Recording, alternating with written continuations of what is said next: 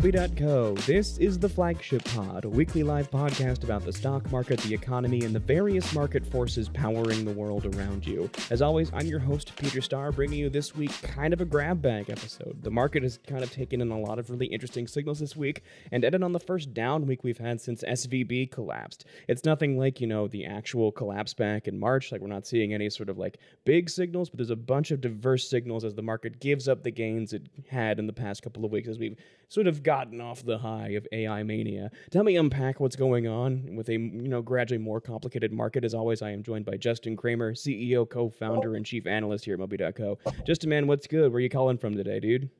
Yeah, in New York today, a bunch of meetings with investors, try and figure out the market, see what's going on from other people's perspective. So a lot to chat through today. This week is definitely a little bit quieter, but there's still a lot of interesting narratives going on. So we have a lot to talk through today.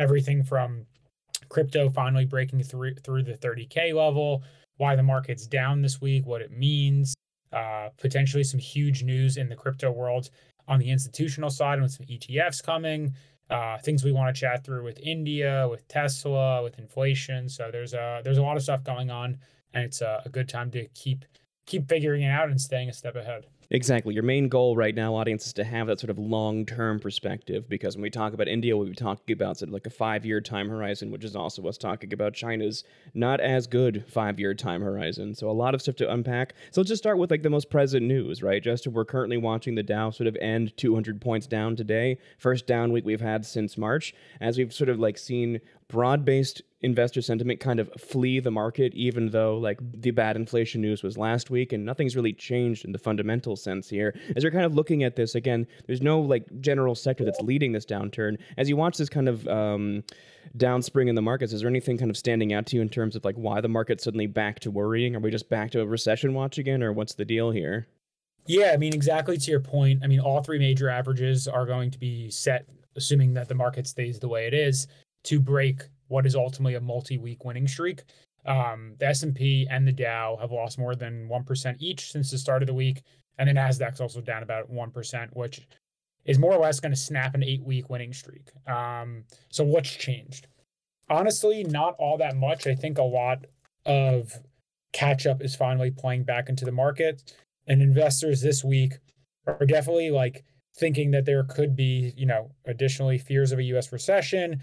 Inflation's not going away, and the Fed has clearly made it known this week and last week that they are going to do everything it takes to bring down inflation, and that means likely raising rates another few times this year and then keeping them elevated probably until at some point in 2024, 2025 when they start decreasing rates. So a period of high rates for an extended period of time is not good for stocks. It's not good for business. Debt is more expensive. Therefore, growth gets severely impacted, and consumers will spend less and are more incentivized to save. So it's been a narrative that hasn't changed much. But after an 8-week winning streak and the Fed coming out and still saying this, we're starting to get, maybe a little bit of not complacency, but a little bit of understanding that, hey, maybe we shouldn't be going 100% bull sentiment. So it's just kind of a recorrection of current narratives that have been playing out for some time. But at the end of the day, it's just 1 week. Next week can go flying up, or something terrible can happen and go crashing down. Investing week to week is not how it's done. And so I would never read too much into any specific event or any specific week in the context of the broader scheme of the market. So, I think long story short, the TLDR is there's nothing here that is giving us any significant pause and nothing here that's giving us any significant optimism. It's just going to be more of the same this week as investors continue to digest the news and the sentiment that comes out from the Federal Reserve. And when you look at sort of the stock level information the market is trying to digest too, audience, you can kind of begin to understand why people are beginning to pull back, because a lot of this rally was driven by NVIDIA coming out and just demonstrating how massive the AI opportunity is. At the very beginning of earnings season for Q2, we got Meta, Uber, And then NVIDIA coming out showing just how much AI is going to fundamentally shift how labor is done at sort of the algorithm level. We're not talking about how AI is coming to take your jobs. We're talking about how AI is going to make developers massively more productive. So we're going to sort of supercharge the thing that was already driving the economy for the past 10 years anyway. Now we've seen sort of like the B squad of both AI and chips come out and say, here's how we're going to try to capture that opportunity. We got new chip announcements from AMD. We have a huge slate of investment Intel is making to try to make Europe and Israel like the place where chip manufacturing happens. The market looked at that and basically sold off all of those stocks, seeing just how expensive it is going to try to catch up with the leads here. And so now everyone's concerned that maybe Nvidia's overbought. Morgan Stanley came out this week and gut punched Tesla, saying they're overbought as well.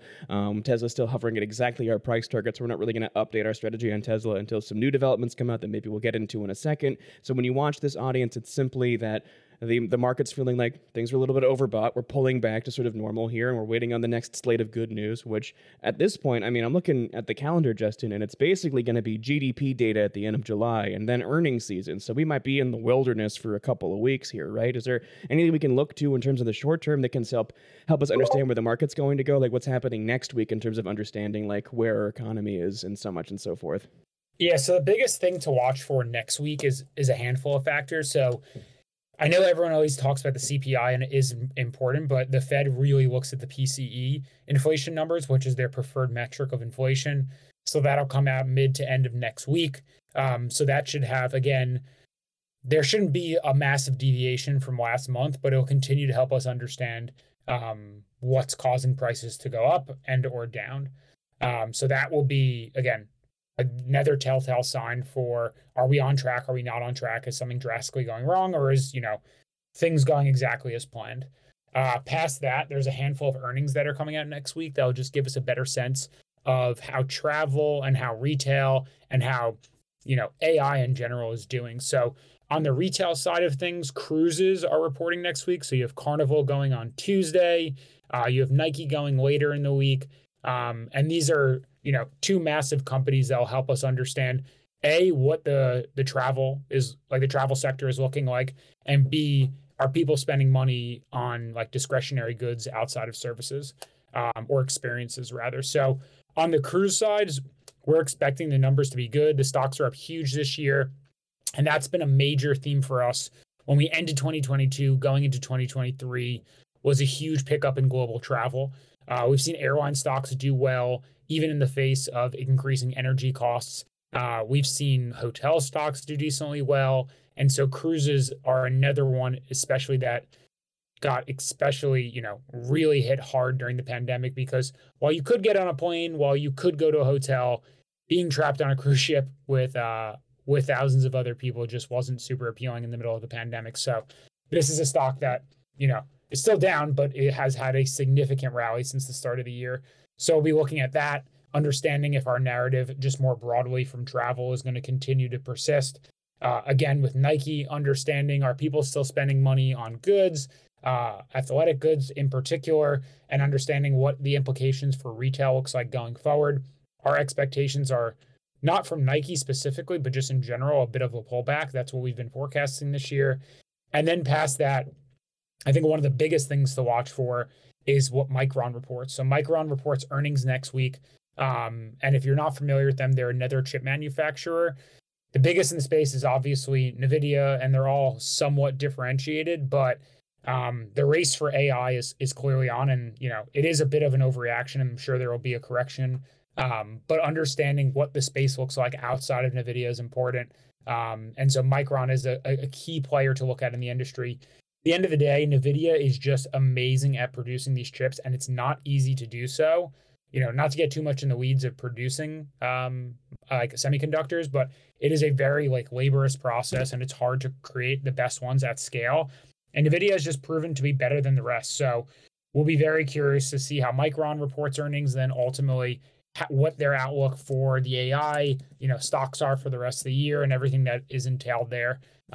It's another key indicator as part of a massive thematic trend in 2023 and beyond. Stocks up 30% year to date. So we'll probably see a continuation of that. But I think next week, just to summarize, looking at key earnings, looking at inflation numbers, and just understanding how that's going to affect the markets going forward.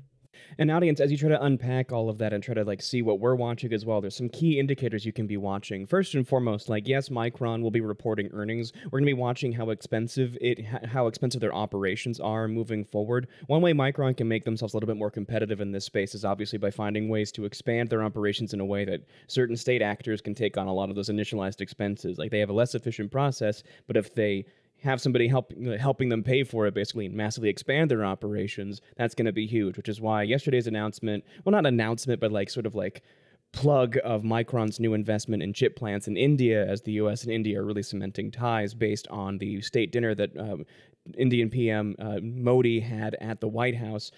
Seeing all of those ties kind of like come back together as the U.S. not necessarily divests from China, but diversifies its manufacturing international base. That's going to be really interesting to watch as well, and that can provide some lift for Micron as they begin to think about what their earnings are going to be and how they're going to try to keep up with NVIDIA. When you're watching Nike, again, you're probably going to see a pullback in spending as the U.S. consumer is finally, getting a little bit of that slowdown. Like we're at over $1 trillion in credit card debt and only skyrocketing, and that's a situation that's going to get way worse before it gets way better, because interest rates just make credit card debt more expensive, like at a much faster rate. It's the worst kind of debt you can be in, God help you.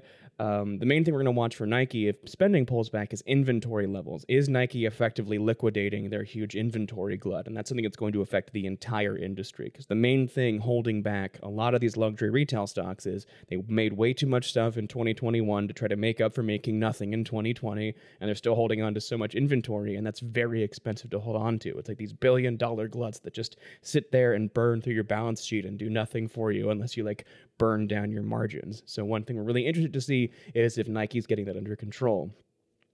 But to bring it all back too, it's just a matter of finding like which ways to look forward to in terms of what we're thinking about for the future. And we mentioned Tesla, Justin.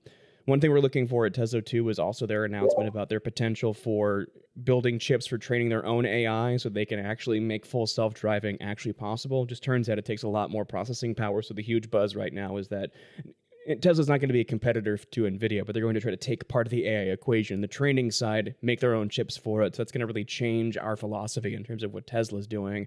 But Justin, the thing I want to ask you about, of course, is the thing our audience is currently asking us about is, what are your thoughts on Elon Musk potentially getting in a fist fight with Mark Zuckerberg over Twitter? Like the dumbest possible thing we could be talking about, but it's the one we're getting the most questions about, unfortunately. Yeah, I mean, the Tesla stuff, though, just like on a more serious note for a second, this has been a theme that we've been talking about for a very long time, and it's a vertical integration.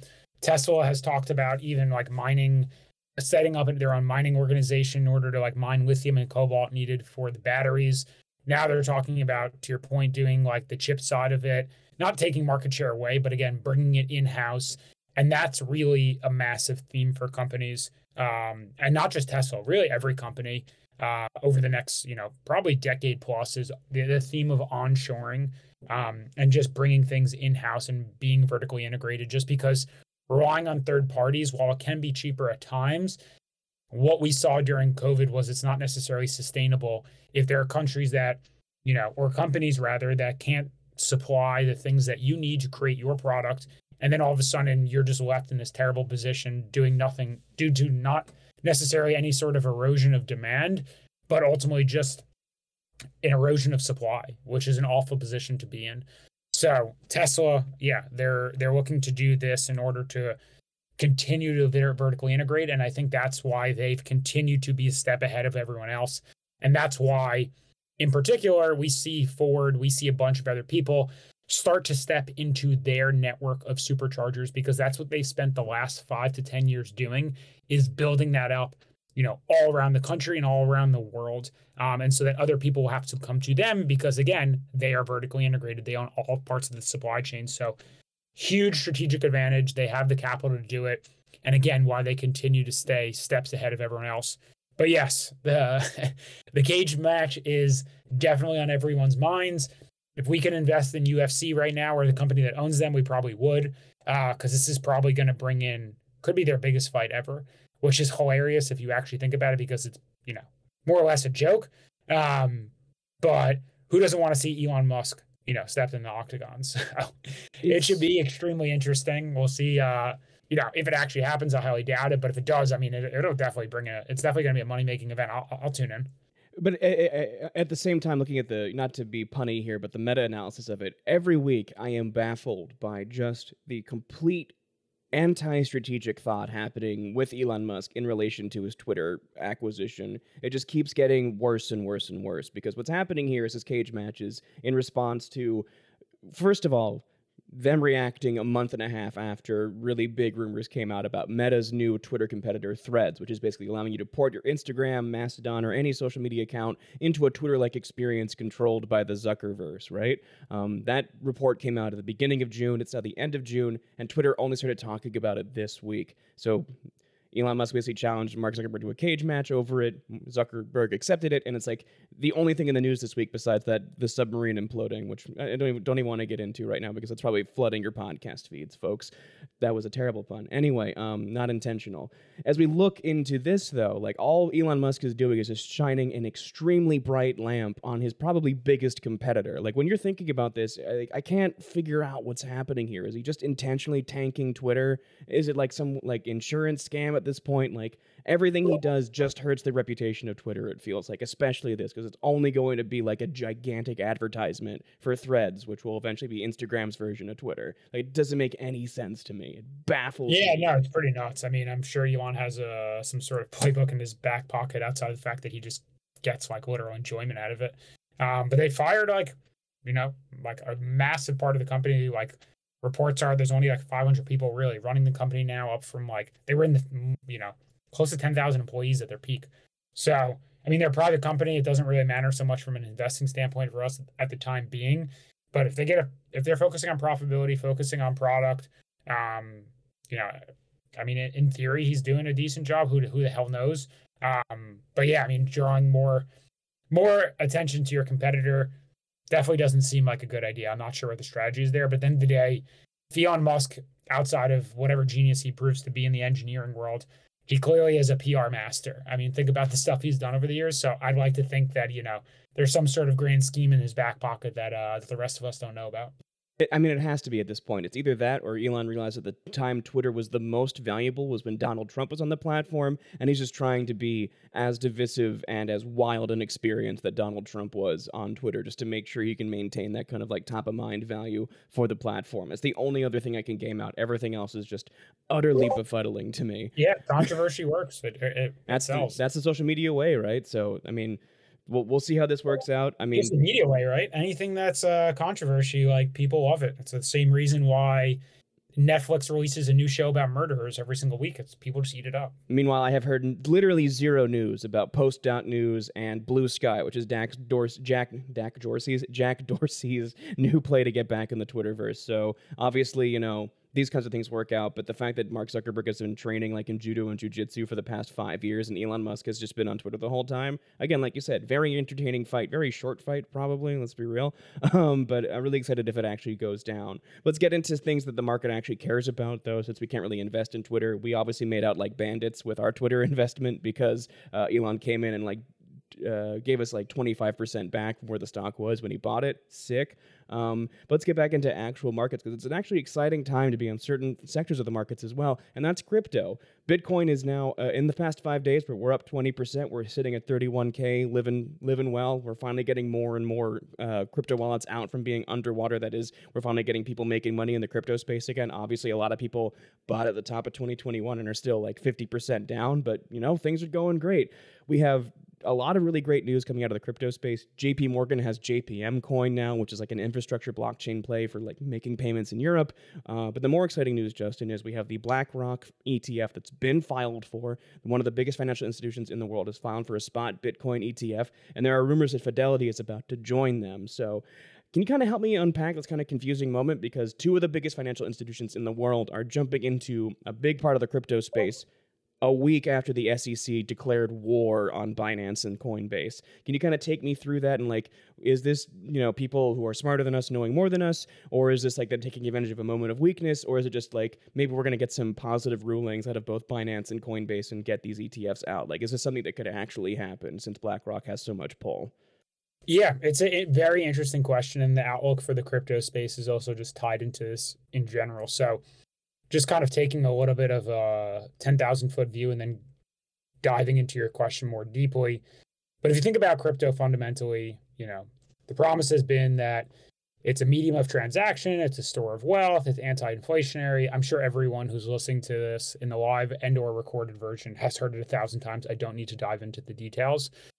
I think what has proven to be true over the years is the inflation thing is a little back and forth, but and the ability for it to be a medium of transactions, especially for Bitcoin specifically, is likely not the case. It's not scalable. There's too much latency. If you're going to your local, grocery store and you want to pay with crypto, who's going to want to sit there for 5-10 minutes until the transaction gets approved? Basically, no one. So the biggest use case for Bitcoin, not crypto, but for Bitcoin, as of now, is really just a store of wealth. And so with other assets doing pretty poorly, crypto has done decently well this year. It's up significantly. It just crossed a resistance line of 30,000. And now, to your point, a lot of wallets are back in the green.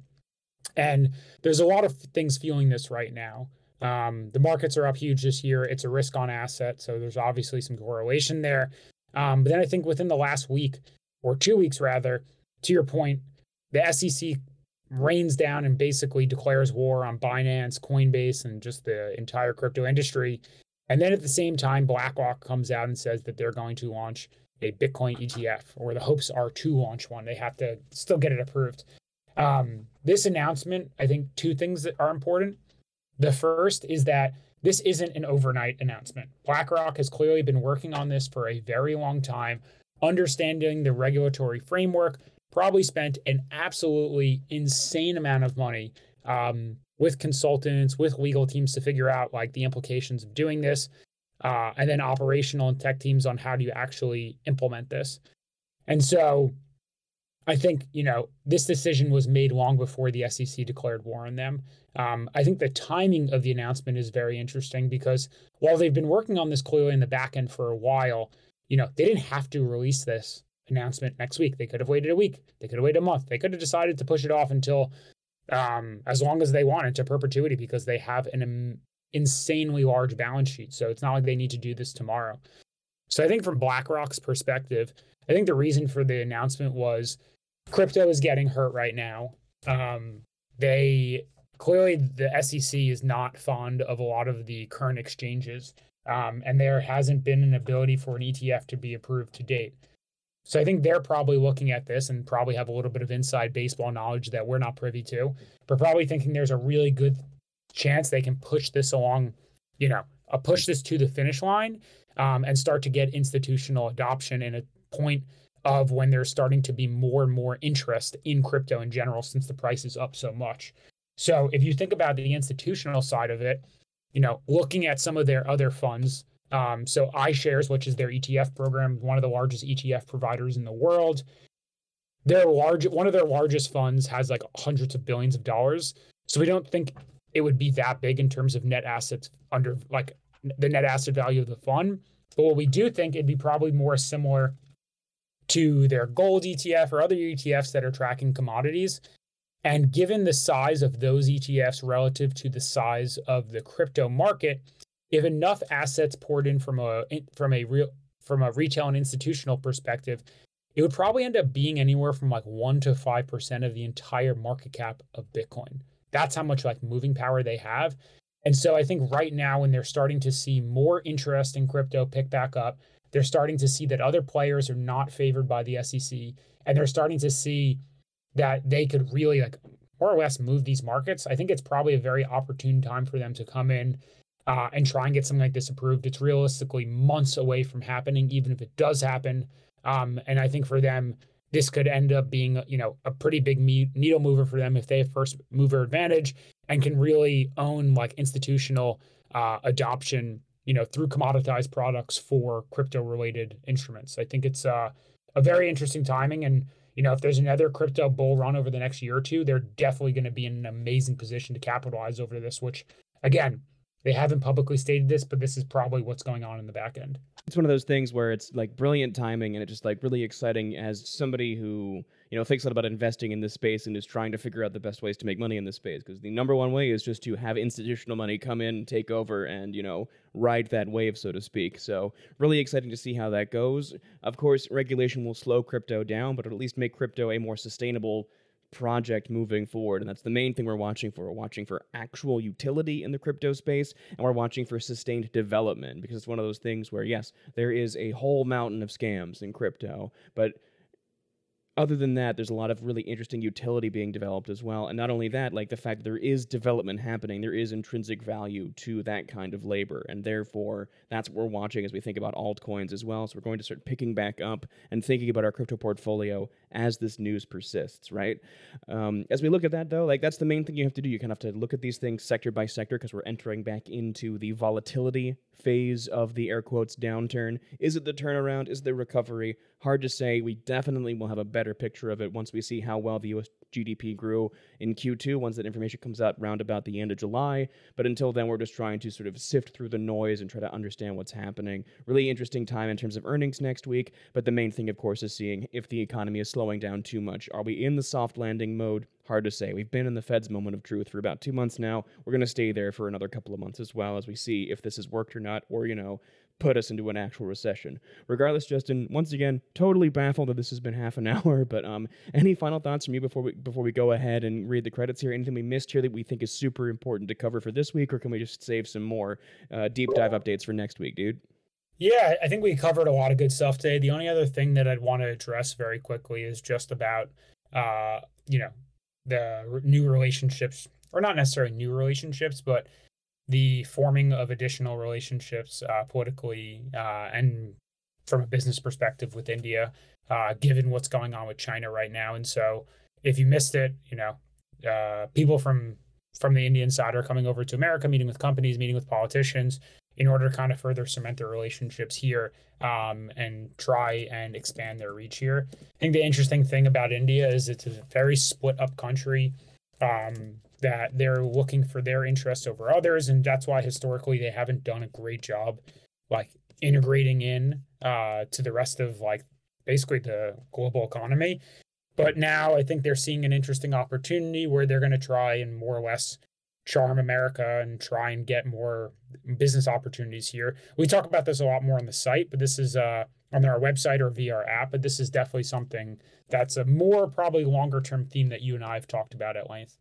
Exactly. I think it's really important to realize too, audience, like as people sort of like build sort of bull sentiment for investments happening in India right now, you have to remember that you can't really treat India as a solid unit the way you might treat the US or even or China even. Like the Indian population is 1.4 billion people. It's a billion people and then more people in the United States on top of that. So a lot of the most really salient regulation and salient investment actually happens on the state level, i.e. you want to be investing in specific states in India. Their central government exists and is very powerful, obviously, but it's one of those things where this is the start of a very long process. So we're very excited to see a bunch of stuff. NASA and the Indian Space Program working together. There's going to be Indian astronauts on the moon as part of the Artemis program. Hell yeah, brother, that rules. GE building fighter engine jets in India as well. Sick. Micron doing some massive semiconductor investments in very specific regions in India as well. There's a lot of really exciting development happening, but the thing that's really interesting is, of course, we just had a meeting with Xi Jinping and Anthony Blinken as well. So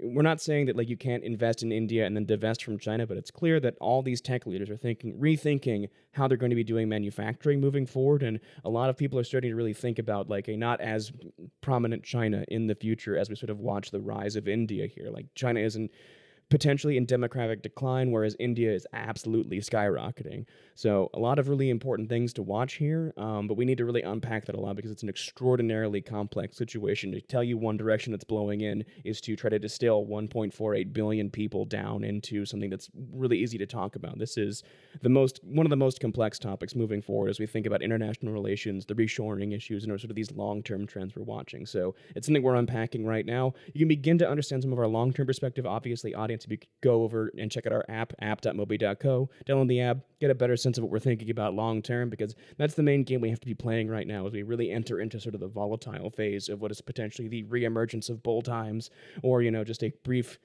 kind of extended bull trap before we get back to, recession talk. Like, we got a bunch of, as JP Morgan just described, unknown unknowns looming over the market. Is there a giant bomb in commercial real estate? Will consumer credit run out and we just run out of spending over the course of the next 6 months? That remains to be seen, but it's a very interesting time in the market. Regardless, audience, I think it's a pretty solid place to end it. We're always just going to be looking forward and thinking about where we're moving in terms of that long-term perspective. So, again, check us out over at app.mobi.co. But just so you know, audience, this podcast was produced, hosted, and voiced by me, Peter Starr. All the intellectual value you got from this podcast comes from our analyst team, which is headed up by Justin Kramer, our CEO, co-founder, and chief analyst here at mobi.co. If you want to get more of our sort of day-to-day perspective, check us out over at Instagram and TikTok, where we sort of unpack the data behind the market on a day-by-day basis. And, of course, make sure you're subscribed to our email list, which is just where we give you as much information as we possibly can about the sort of pulse check day by day as we move through the volatile phase of this market. Regardless, audience, we really appreciate your time. Thank you so much for listening. And as always, we'd like to leave you with peace, love, and incremental gains. Everyone be well. Thank you so much.